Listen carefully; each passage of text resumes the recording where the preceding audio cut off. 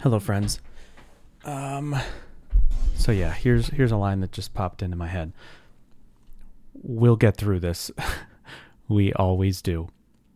And I think that line can be applied to so many things, but here's where it's actually specifically coming from.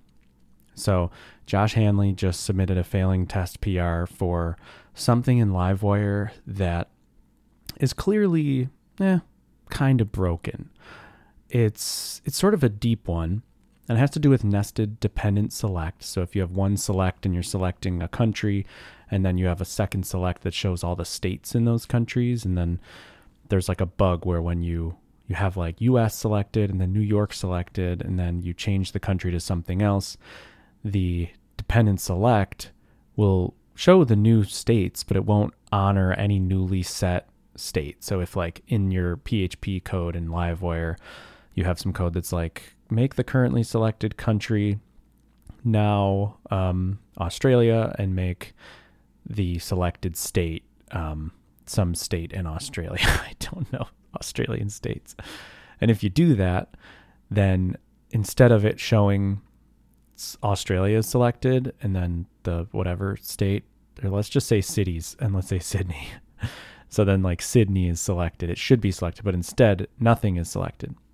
And the reason this happens is because Livewire handles all new data updates from the server. So when you make a Livewire round trip, all that new state gets sent to the browser, and that state gets updated in JavaScript, and then the HTML is changed.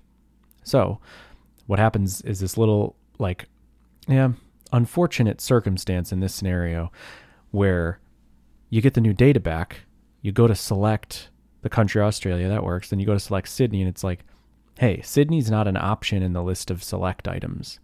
I know that because I can see the options, and they're clearly United States cities, because the data happened before the morph patch. And so we kind of need to be the other way around.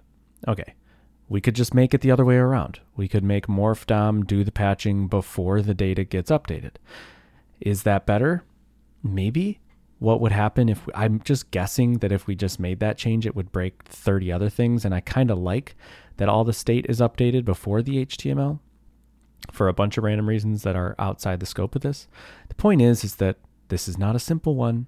I made a decision very early on about what order things should happen in. And that is coming to bite us for this one small edge case. And of course, well, whatever. So I don't really, this isn't about that problem because I don't see a solution right now. There is one solution. You could add wire key to the nested select, and I think that would work. And I think that actually makes sense, but that's kind of besides the point. The point is I have this feeling, this is how these things start to go with me usually. It's like something like this is reported, and I go, bleh. The system is built one way. This requires it to be built a different way. I can't just change everything. I might have to add some stupid patch. It might be impossible. I don't know, But here's the feeling I have that experience has gifted me. And that's, we're going to get through it. I don't know how, but we're going to get through it. And I know we will, because we always do. And that's how it goes. I came here complaining about being overwhelmed a few days ago. And I told you about the handful of deep things on my plate, the request isolation, the modelable story, and a few other things. And I'll just say it's only been 4 days, and I've solved the request isolation problem. I actually merged it to the main branch in Livewire, and I'm really happy with it. And the model thing I've been hacking on and just banging my head against the wall. We streamed on it. We talked about it. People provided input. I have probably 4 open PRs. I smashed them all. And this morning I just rewrote it from scratch with some new concepts and ideas, and I'm pretty happy with it. And there's an open pull request on Alpine if you care to look. But that I consider is probably, I think I see the light with that one. And I think that's going to be the new way. And I think it's a good way, and it's a better way, and it's more robust than the last way, and it's more stable, and it's more efficient, and blah, blah, blah.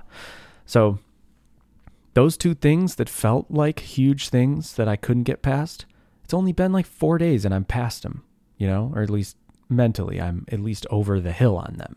I'm not climbing up with all those questions and that dread. I'm climbing down with the I think this is going to work out. So yeah, that's just a feeling that I've kind of gained over with experience, it's like, we're going to get through it. We always do. And that's how these things go. Whatever is on your mind that causes you dread, you're probably going to get through it if you just keep chugging along. And a solution will likely reveal itself given enough time and simmering and work and consulting with other people and whatever. You'll probably find a solution. It's funny because you can even be very confident that you won't, because you can identify specific roadblocks that stop you, that you think, oh, but I know the factors that make this an impossibility. But here's the thing. You never know what's possible. You never know the other avenues around those roadblocks.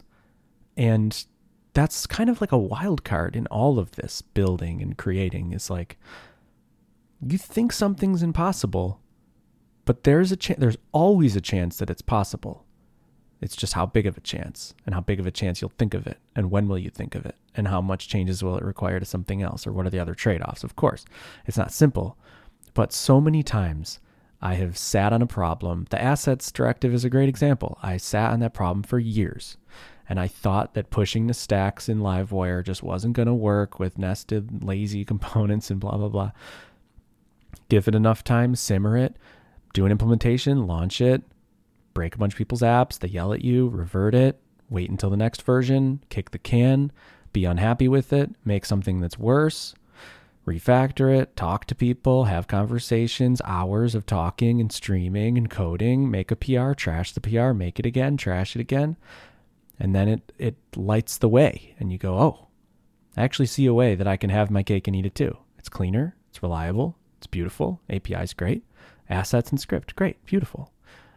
Then 10 more problems, fix those problems, think it's impossible, find out it's not impossible. And that's the thing, that the story of all of this, that's really kind of the power of optimism. Like, you kind of need to be an optimist if you're doing something, I don't want to just say worth doing, but if you're doing something sufficiently ambitious. It's like, you have to be an optimist, because optimism is what gives you the hope that there is a way that is right and better.